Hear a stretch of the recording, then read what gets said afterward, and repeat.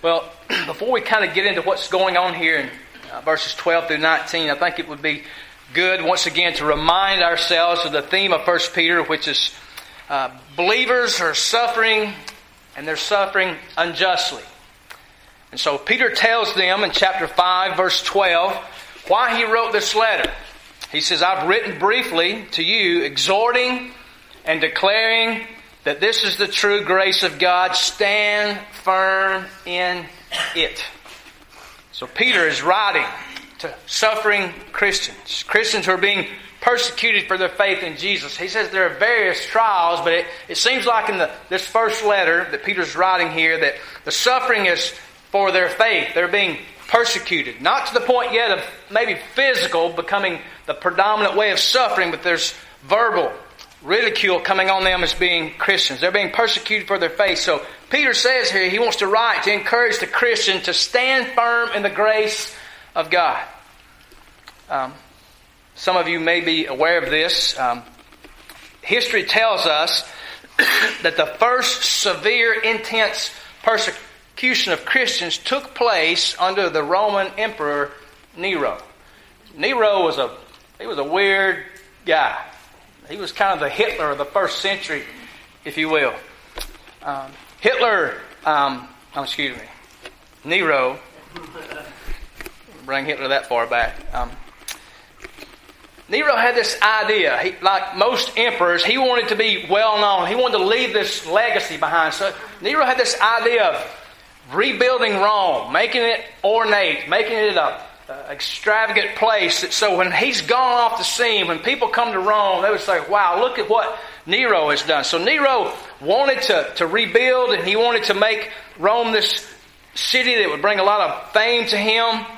And he was willing to do whatever it took to do it. So Nero sets Rome on fire, certain parts of it, intentionally. I don't think he intended for it to go as far as it did, but it did. It kind of got out of hand, and you can well imagine that people were not happy when that happened. But because Christians were already hated during that time, Nero kind of capitalized on that anti-Christian sentiment, and he rounded up the Christians and blamed this fire upon them and began to treat them very in horrific ways, cruel. History tells us that, and it depends on what account you read, how he did this, but I was reading this week that they made robes or these big shirts out of wax, and they would put it on the Christians and put them up on a pole, and they would set the wax on fire, and they'd use the Christians to light their parties that they would have, and just wrap them in skins of dead animals and lay them out in the open for the wild beasts to come and do whatever they wanted to do to them. So Nero was not a nice guy. Peter's writing just before that takes place. It has not happened yet, but Peter's writing just before that takes place. And in our text today, Peter's giving persecuted Christians a proper perspective on suffering that is going on in their lives currently, but unknown to Peter and these Christians, suffering that lies ahead for them. They're unaware of what's coming. But who's aware of what's coming? God is. Inspired by the Spirit of God, Peter's writing this letter. Suffering as a Christian may not seem immediately relevant for us today. Most of us sitting in this room, when we talk about suffering Christians, we don't have a category for that most of the time, do we? Some of us have been mocked and made fun of because we're Christians, but we don't have a category for that. Some Christians are not experiencing persecution of any form at all. To talk of pain and suffering for faith in Christ is something that's kind of removed from our thinking. We don't wake up and go, well, will I suffer today or will I not suffer today? However, we need to realize that times of suffering for being a Christian, they will come at some time, some shape, form, or fashion in our lives. And for that reason, we need to store up God's Word in our heart. We need to see what Peter's saying here to believers and put that in our mind. That one day when suffering comes, here's what we do. We run to what God's Word says, and here's how we think about that when it does come in our lives. So if you're looking at your your handout there, you see that the main idea is a proper perspective on suffering as a Christian. A proper perspective on suffering as a Christian. So if you're looking at verse 12, your handout, I kind of made this simple this week. There's one word to outline each of these points. And the first word there is to expect. Expect what? Expect suffering as a Christian. Look at what Peter says. Beloved, do not be surprised at the fiery trial when it comes upon you to test you, as though something strange were happening to you. Something jumps out for me in that verse there. Peter says, when suffering comes your way, what does he say? Don't be surprised. And don't think it's strange when it does come. When you hear the words surprise and strange, what do you think? Something out of the ordinary, right? That surprises me. That's kind of strange. It's something out of the ordinary. But Peter says, get your mind fixed. Have this perspective. Don't be surprised. Don't think it's strange when suffering comes your way. The occurrence of suffering shouldn't come as a surprise or seem like a strange thing to us when it does come. Instead, believers are to expect suffering to come at times during their lives. How do we know that? Well, obviously from Peter's letter here, but in 2 Timothy chapter 3, verse 12, which is a verse you may want to make note of, listen as I read there. It says, indeed, all who desire to live godly in Christ Jesus will be persecuted. Do you hear what Timothy said there? All who desire to live godly. You seek, as a believer, a follower of Jesus, to live godly, to live for Jesus. You pursue that. You have your life focused on that as a Christian. I'm going to live godly. I'm going to follow Jesus. I'm going to pursue Him. What does it say here?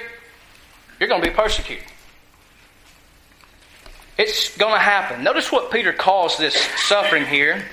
He calls it a fiery trial. Now, the word fiery indicates that persecution or suffering will hurt.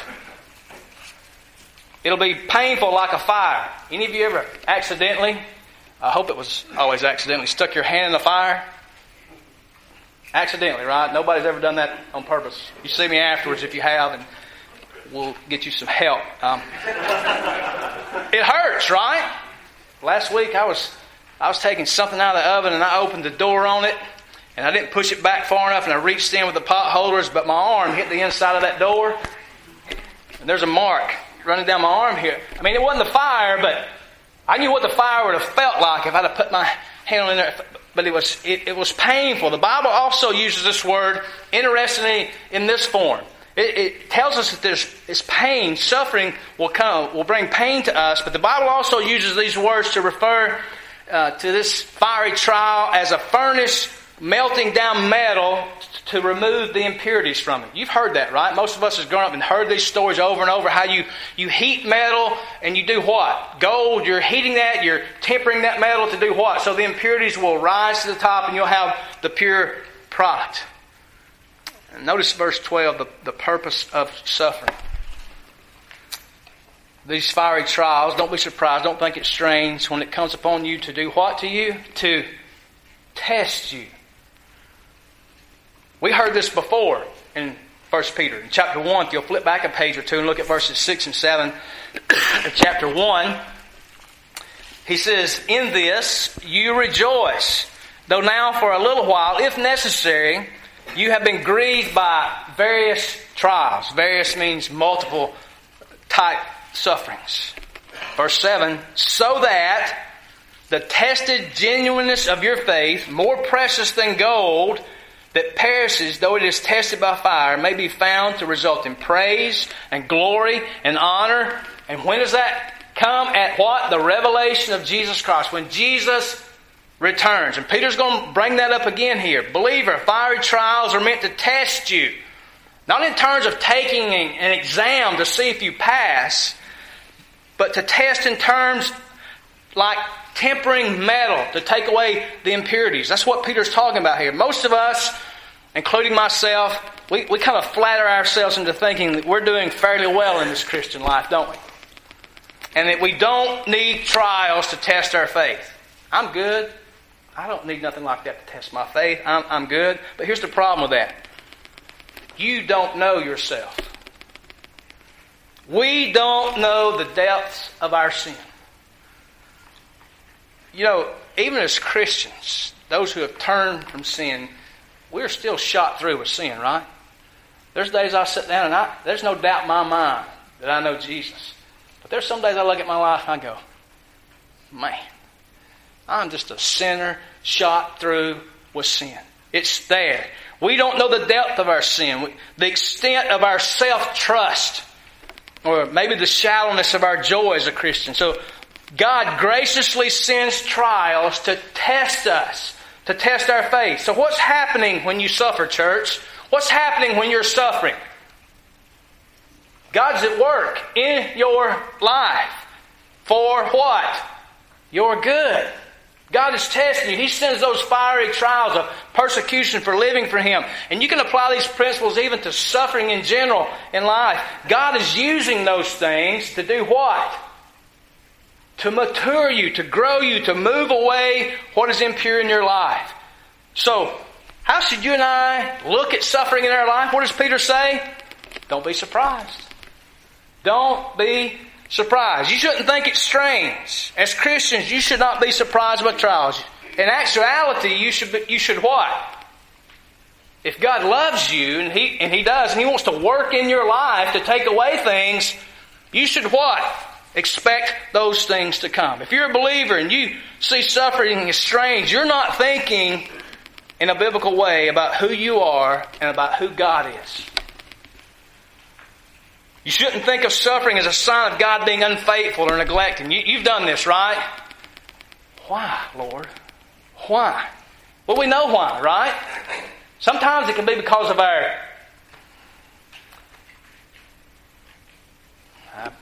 I want to say stupidity and sin. God punishes us. But the majority of the time things are coming in our life because God wants to work in our life. It's a sign of you being included. Listen to this. This kind of blew me away this week. It's a sign of you being included in God's plan of redemption. Yes, you are born again, redeemed, but all through your life we have this process of what, church? Sanctification. You are saved, you are being saved, and you will be saved one day. Justified, sanctified, glorified. So God is working. It's a sign of you being included in this plan of God redeeming. It's a sign of operation of God's grace. It's a sign of relentless, transforming love. You're like, really? Come on now. God loves me when He lets me suffer? Absolutely. That's what the Bible says. That God's working in your life to make you more like Jesus. To remove those things that's in your life, to rid them out, to get them out. So when you're going through suffering, how should you be thinking about that? This is God's grace in my life to do something in my life for my good. What do you and I want to do most of the time when suffering comes? Start the engine up and give it all the gas we can and run from it, right? We want to get out of that, right? Now, don't misunderstand me. Don't go looking for it. God's fully capable of bringing it to you. Don't go looking for it. But when it comes, by no means, me standing here, am I telling you this is easy? That I got this figured out. It's tough. But I've learned that God's doing something in my life in this suffering. God loves me, and He's doing whatever it takes to take me from here to here. Look at verses 13 and 14.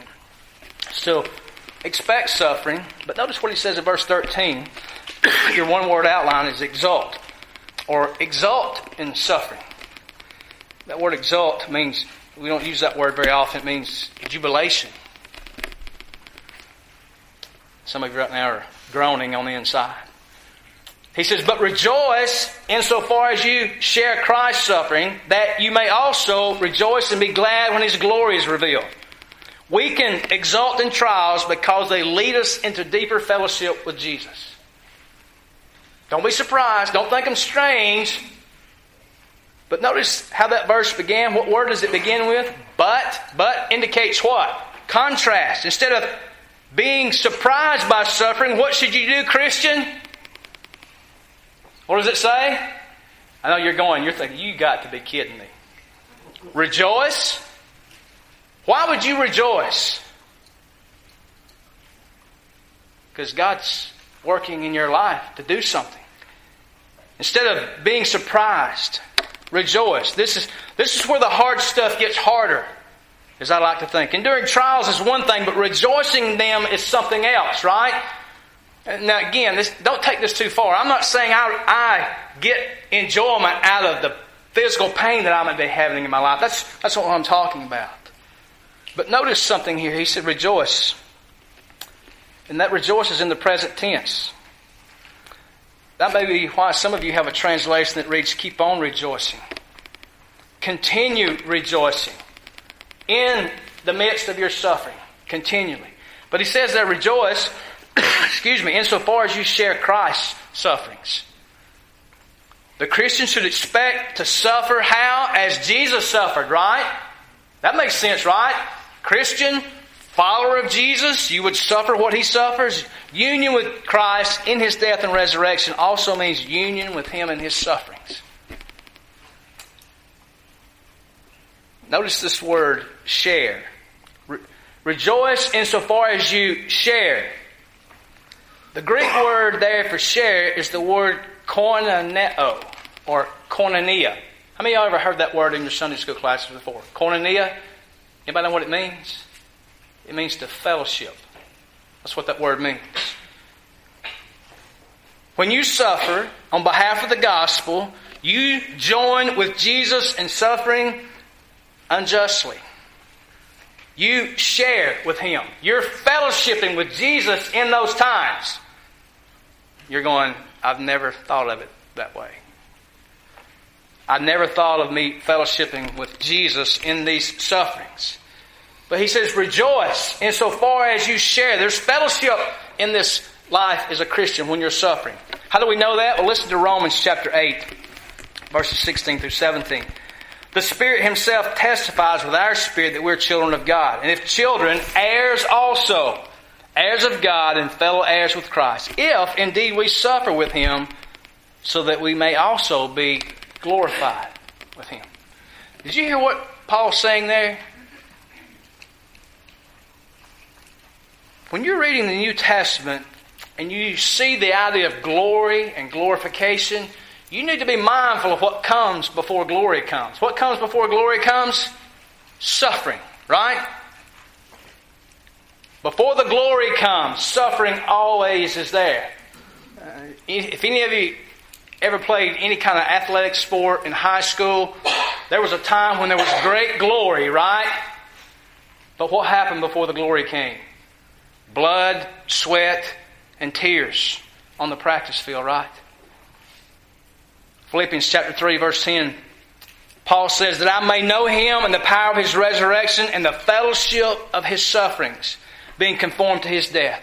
2 Corinthians chapter 4, verse 10 says, always carrying about in the body the dying of Jesus, so that the life of Jesus may also be manifested in our body. When you're suffering, there's sharing with Jesus in His sufferings. There's a fellowship going on when you're suffering, and particularly suffering unjustly because of your faith in Christ. Look at verse 13 again. But rejoice insofar as you share Christ's suffering. Now what does it say next? That, or so that, you may also rejoice and be glad when His glory is revealed. Again, it's talking about the second coming of Christ there. Notice that the ones that are rejoicing at Christ's return are the ones that are rejoicing when? In the midst of their suffering. In fact, the text seems to be saying that if we don't rejoice in Him now in the midst of sufferings, we won't rejoice then either. Did you see that? We won't rejoice when Jesus comes if we can't rejoice now in the sufferings, the fellowship of those sufferings. In other words, how we respond to suffering is an indication of whether we truly belong to Jesus or not. That's what Peter's saying. It's a good sign. It's a good indicator of whether you really belong to Christ or not, and how you respond to the suffering in your life. How should a Christian respond? It's not to be surprised. It's not to be strange. It's to be expected. And God is working in my life through this to make me more like Christ. So how do we apply this? Peter's not saying that you rejoice, and I think I said this earlier, because pain is something to be happy about, right? Don't misunderstand me. I've suffered, and it wasn't pleasant. It's not wrong to feel the pain of ridicule and rejection. But Peter's saying that God is behind that suffering and He's doing something that's worth rejoicing over. That's the point. Physically, how people are treating you is not the part it's to be rejoicing in, because that hurts, right? But we rejoice in the fact that we know in this God is doing something in our life to make us more like Christ. Peter is saying that God is behind that suffering. He's doing something worth rejoicing over. If in this life you get the pain part and you don't get the rejoicing part, you're missing something beautiful that God's doing in your life.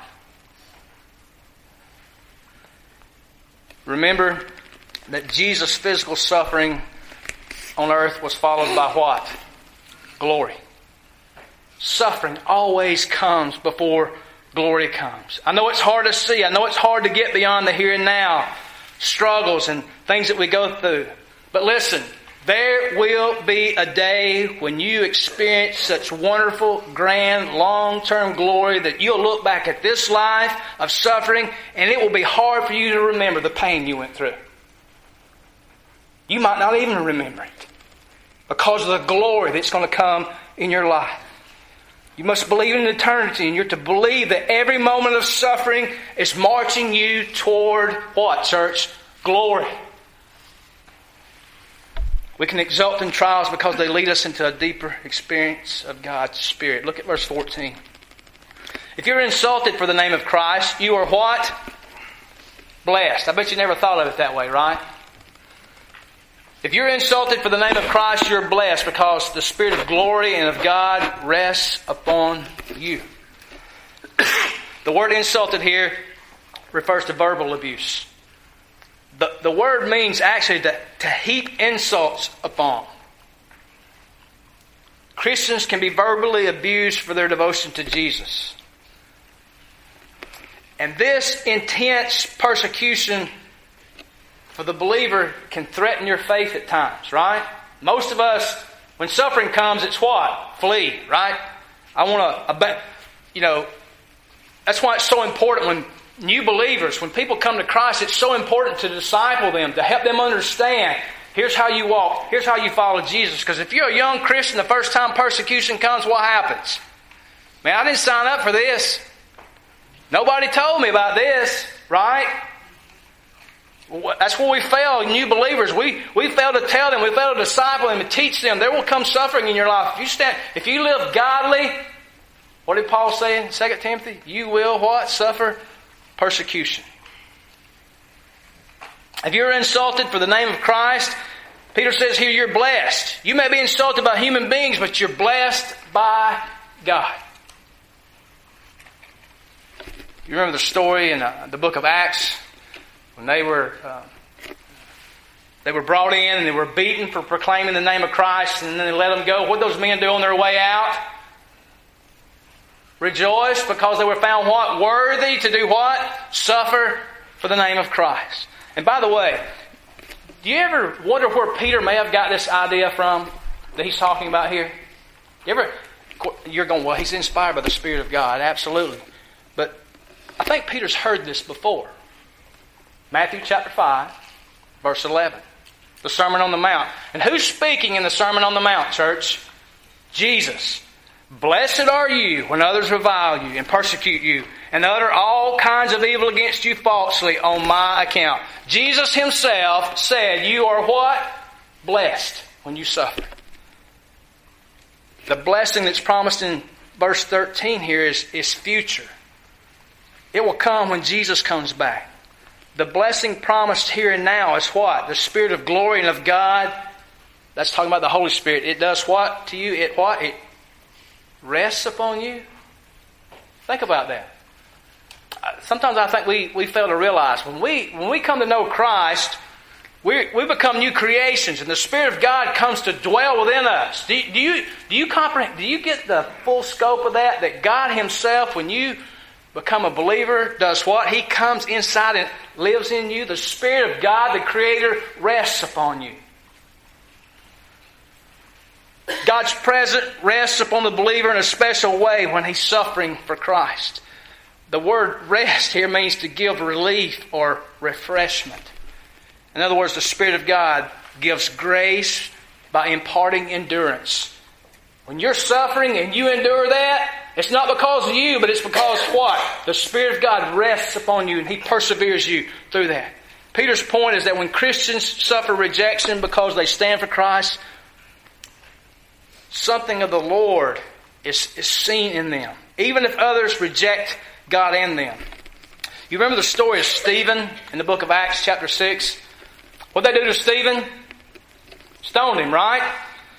You remember what they said about Stephen before they stoned him? It says that those who stoned Stephen, they saw his face, and it looked like the face of what? An angel. I don't know about you, but when I'm standing there and people are lined up to chuck rocks at me, I don't have a smile on my face. But these people looked upon Stephen, and the Spirit of God was resting upon him. How do we apply this? What do we do? Let me ask you this. Is your tendency to groan and look for an escape from suffering? That's our tendency, right? Instead of that approach, do this. Look at the trials, especially persecution, as a means of leading you into deeper fellowship with Jesus. To a deeper joy at His coming and a deeper experience of the Spirit of God in your life. I bet most of us never think about our sufferings in that way, do we? I've told you this. Suffering has come in my life a lot here in the last 8 years, but I can tell you this. The suffering has brought great joy in my life.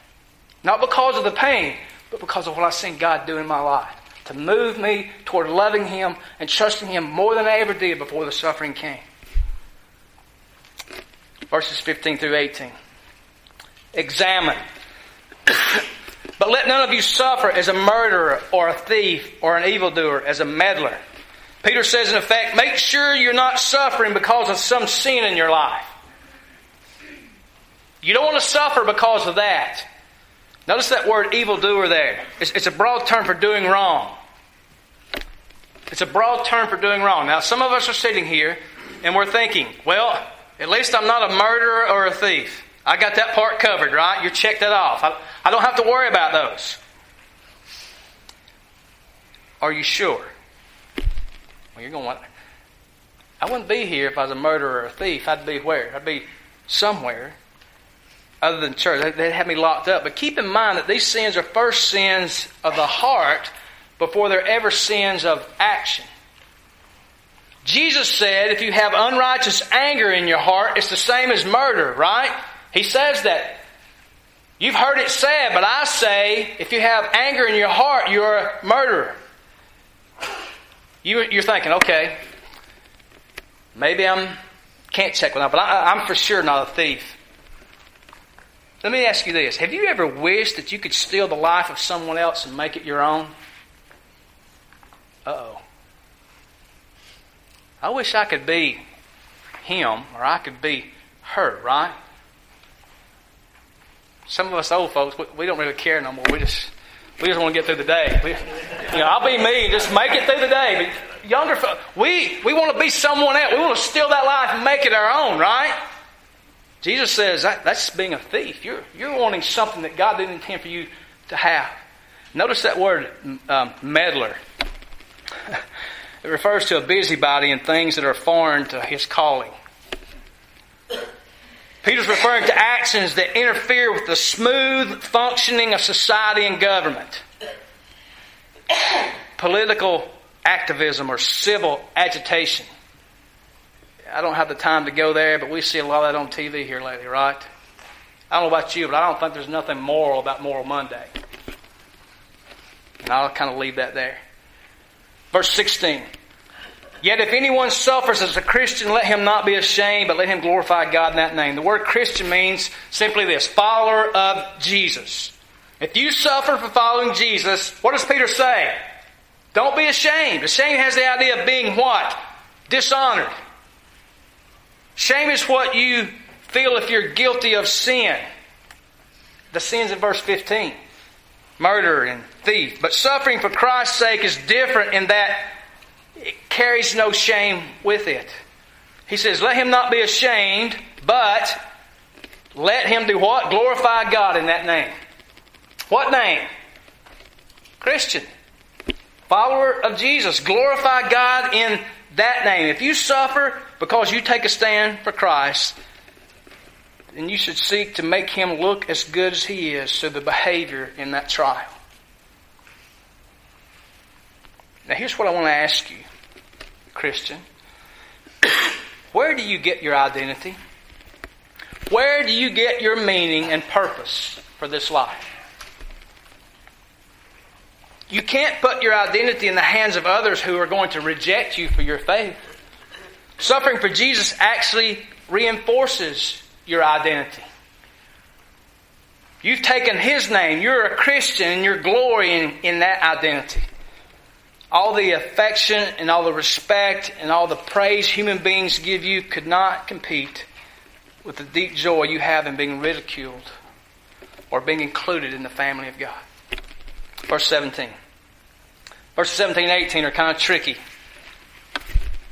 For it is time for judgment to begin at the household of God. And if it begins with us, what will be the outcome for those who do not obey the gospel of God? Verse 18, and if the righteous is scarcely saved, what will become of the ungodly and the sinner? The first thing to point out here is that phrase, household of God. The phrase is referring to the church. That's what that's referring to. The word judgment, when attached to the church, the household of God, believers, is not referring to condemnation. It's more along the idea of discipline. Understand that. For it is time for judgment or discipline to begin where? In the church. A holy God is not satisfied for uncleanliness to continue in the hearts of His people. A holy God desires for His people to be holy, so a holy God will visit His people with what? Discipline or judgment. The judgment and discipline on believers comes in the form of what, do you think? Difficulties, trials, sufferings that we experience in life. The judgment on believers means that God lovingly uses our sufferings to purify us from sin and refine us. Is God punishing us for our sin? Not necessarily, but He's bringing suffering in our life to open our eyes to something that will remove that sin in our life. This doesn't mean that our sufferings for Christ's sake come as punishment. We're not being punished, but they are God's tool for lovingly refining and purifying us. So what might you do the next time you suffer? Don't be surprised. Don't think it's strange. It's come. God's doing something in my life. It could very well be that there's something in my life I need to get rid of. And God in His grace is letting you suffer. You're going, you got to be kidding me. He's letting you suffer in order to get that out of your life, to make you more like Jesus. Notice the latter part of verse 17 and 18. What will be the outcome for those who do not obey the gospel? And what will become of the ungodly and the sinner? Verse 18. Here's what I think Peter's saying. If people who have been made righteous by Christ are still in need of discipline in order that they may become actually more righteous, if they are scarcely saved, what in the world is the hope for the ungodly? If God uses trials to purge sin out of our life, if the process of salvation is that difficult, of sanctifying and making us more like Jesus, think of how much worse the day of judgment will be for the godless and the sinner. If God uses suffering in your life to purge sin out of you, what is it going to be like on the day of judgment for the ungodly?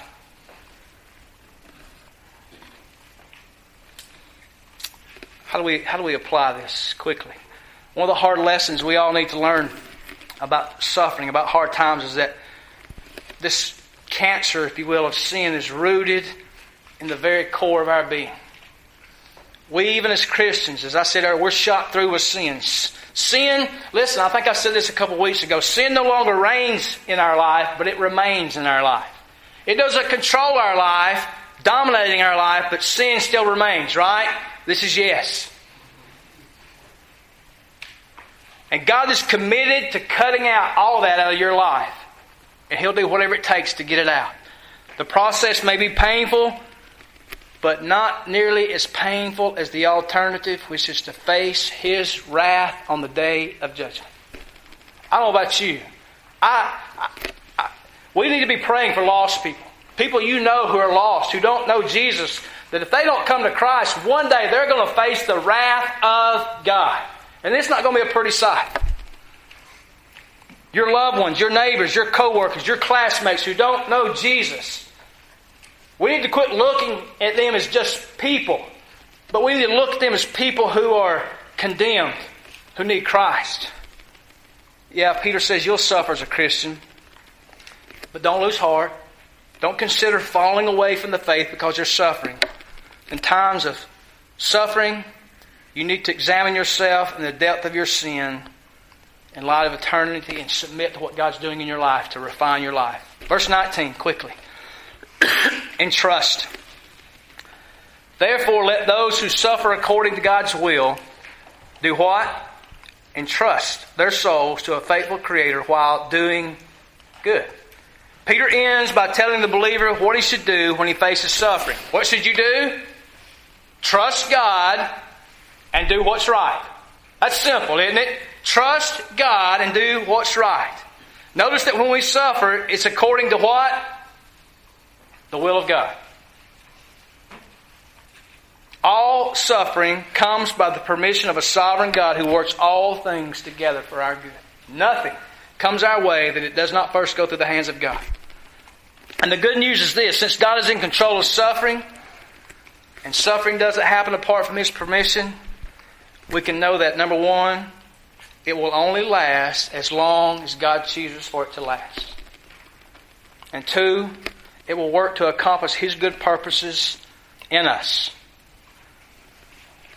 Peter says, entrust your soul. It means to trust someone to care and to protect and safeguard you. That's what that means.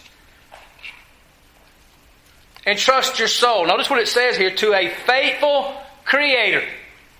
God is faithful because He is faithful to His promises to His people, never to abandon them.